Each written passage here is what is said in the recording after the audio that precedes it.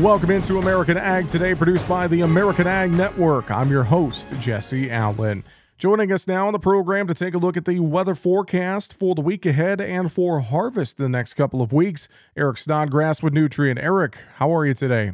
I'm doing all right, although not much sleep was had around here. We had a bunch of severe weather roll through central Illinois last night, and I was up watching some of the hail and debating on whether or not I should send my family to the basement, but thankfully the winds weren't strong. So I just got a bunch of debris in my yard to clean up today, and unfortunately, I think it did some damage to the crop. Although this time of year, you damage the crop, and it's as long as it doesn't hurt that ear, you're in pretty good shape. But there's some soybeans around here that still need some more time. So I'm going to go out later today and kind of scout to see what kind of damage we had.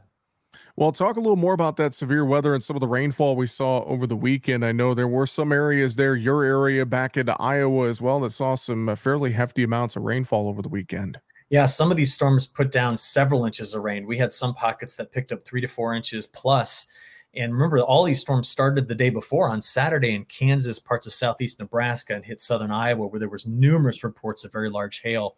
Then it was yesterday that they came out of parts of eastern Iowa through northern Missouri and then clipped a big section of Illinois. And thankfully, they've kind of, slowed down a bit as they head toward Indiana early this morning here. But it was some pretty nasty storms that rolled through that area with some locally very heavy rain. So if a crop was pretty far along, I'd be concerned if there might be some lodging, some issues there going on.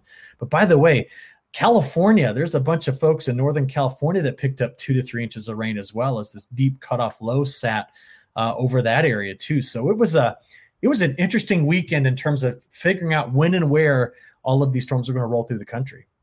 Well, I know we've been talking about a lot of different things the last couple of weeks, Eric, and you mentioned the tropics a few times, and I know we have Hurricane Fiona out there. My question is it going to impact any part of the U.S. moving forward? No. So after hitting, Puerto Rico, of course, yesterday as a pretty strong, I think it was a Category 1 at landfall, but it's continued to strengthen. In fact, it hit the Dominican Republic last night. I've heard some preliminary reports of over 2 feet of rainfall from it. And at one point yesterday, no one on the island had state-run power. So everyone had an outage. And so unless you had a generator, there was no power. Now, they've restored it for about 100,000 people, but they still have a long way to go. Well, that hurricane's going to turn north, not come toward the East Coast, and it'll likely just miss Bermuda to the west. Now, let me rephrase that. The eye will miss Bermuda to the west. The strongest part of the hurricane will likely go over the top of Bermuda, which could be a problem. But Bermuda is an island that is built to handle hurricanes, so we hope that they're not going to have much damage from that. But here's the crazy thing.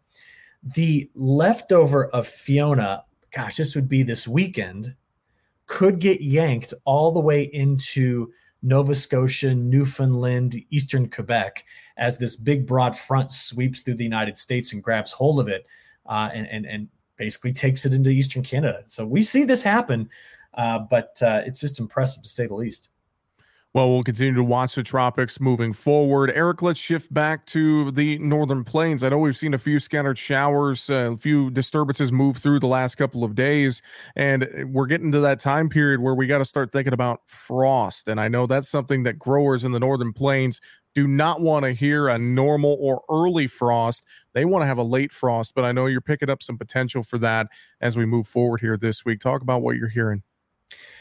I think what I'm hearing really started for you and I last week when we were at Big Iron, and crop went in late. We knew that it was cold and it was wet, but they played catch up with some heat units throughout the summer. But still, it'd be nice to get another 10 more days or more of just warmer conditions and some drier conditions. But the concern is that some of the models are hinting that once this front clears this area, this Wednesday, Thursday, Friday, we could have a few areas where the lows drop down the mid-30s. So then what happens is the low-lying areas, especially on calm nights with clear skies, the temperature can bottom out another 3, 4, 5 degrees. So what I'm worried about is maybe along the U.S.-Canada border, getting over to the Great Lakes, we could see pretty far north, at least a small chance at having some patchy frost. Now, if you get past it and it doesn't hit us this weekend, mild air returns. So I see us getting into first week of October before we have this discussion again. Well, mild air returning and heat returning to some parts of the country, I know as well here this week. Eric, talk about the rest of the country, especially parts of the central southern plains, the mid-south. I know we're talking some pretty intense temperatures. Yeah, so Monday and Tuesday of this week, we're looking at upper 90s, lower 100s in parts of South Dakota, Nebraska, Kansas, even western Iowa, and parts of Missouri. And then by the time we get out there to Wednesday, Thursday, the temperatures could fall off 35 plus degrees as that front comes through. So another day where we're adding more of that scorching heat into the mix, but big swings in temperature. That's normal for this time of year, but this is a big one given how hot it's going to be today and tomorrow in parts of the Central Plains. Okay, so taking all this into account, Eric, I know we talked last week about the harvest weather ahead the next couple of weeks. Let's shift our focus back there a little bit as we're really starting to kind of pick up into harvest season across a broad area of the country. So what are your thoughts on that forecast moving forward, taking into account all of the things that we've mentioned already? So farther to the south, so let's just call it Oklahoma to Texas, through the mid-south, getting over to Tennessee, Kentucky, and then all the way to the, really the mid-Atlantic. This is the area that's got the best chance at seeing warmer conditions, drier conditions, and if there's stuff that needs to get harvested, they're going to move quickly. Now, the crop in Texas needs more time. They had a lot of issues with drought, some replanted stuff there, like cotton needs more heat and needs more time, and they're going to get it. But across the northern tier of the United States, so let's just call it the Western Corn Belt, the upper Midwest, and getting into the I-states especially, there's going to be 2 chances for some rain coming through in the next 7 days. But after that, there's no long-range forecast that calls it over wet or cold. And we can all help that, whole thought process along by just remembering we've got La Nina. La Ninas do not tend to give us really cold early fall time periods. They tend to be colder later once we get into winter when you compare to average. So I'm still looking at more favorable conditions for a lot of folks throughout much of the Midwest and corn and soybean belt. Fantastic. With that, Eric Snodgrass of Nutrien, thanks for joining us here today. We appreciate the time. Yeah, you bet. Thank you. And again, that is Eric Snodgrass of Nutrien joining us here today on American Ag Today. Well, U.S. soybean exporters are off to a decent start as far as sales in the new marketing year. However, the first USDA report in several weeks says the shrinking U.S. crop, questionable Chinese demand, and South American competition are all threats to future sales opportunities. Reuters says those factors are pressuring U.S. corn exports too, but the latest level of sales was already uneventful ahead of the U.S. harvest. Technical issues prevented USDA from publishing weekly U.S. export data for almost a month. The data released last week included 4 weeks of sales ending on September 8th.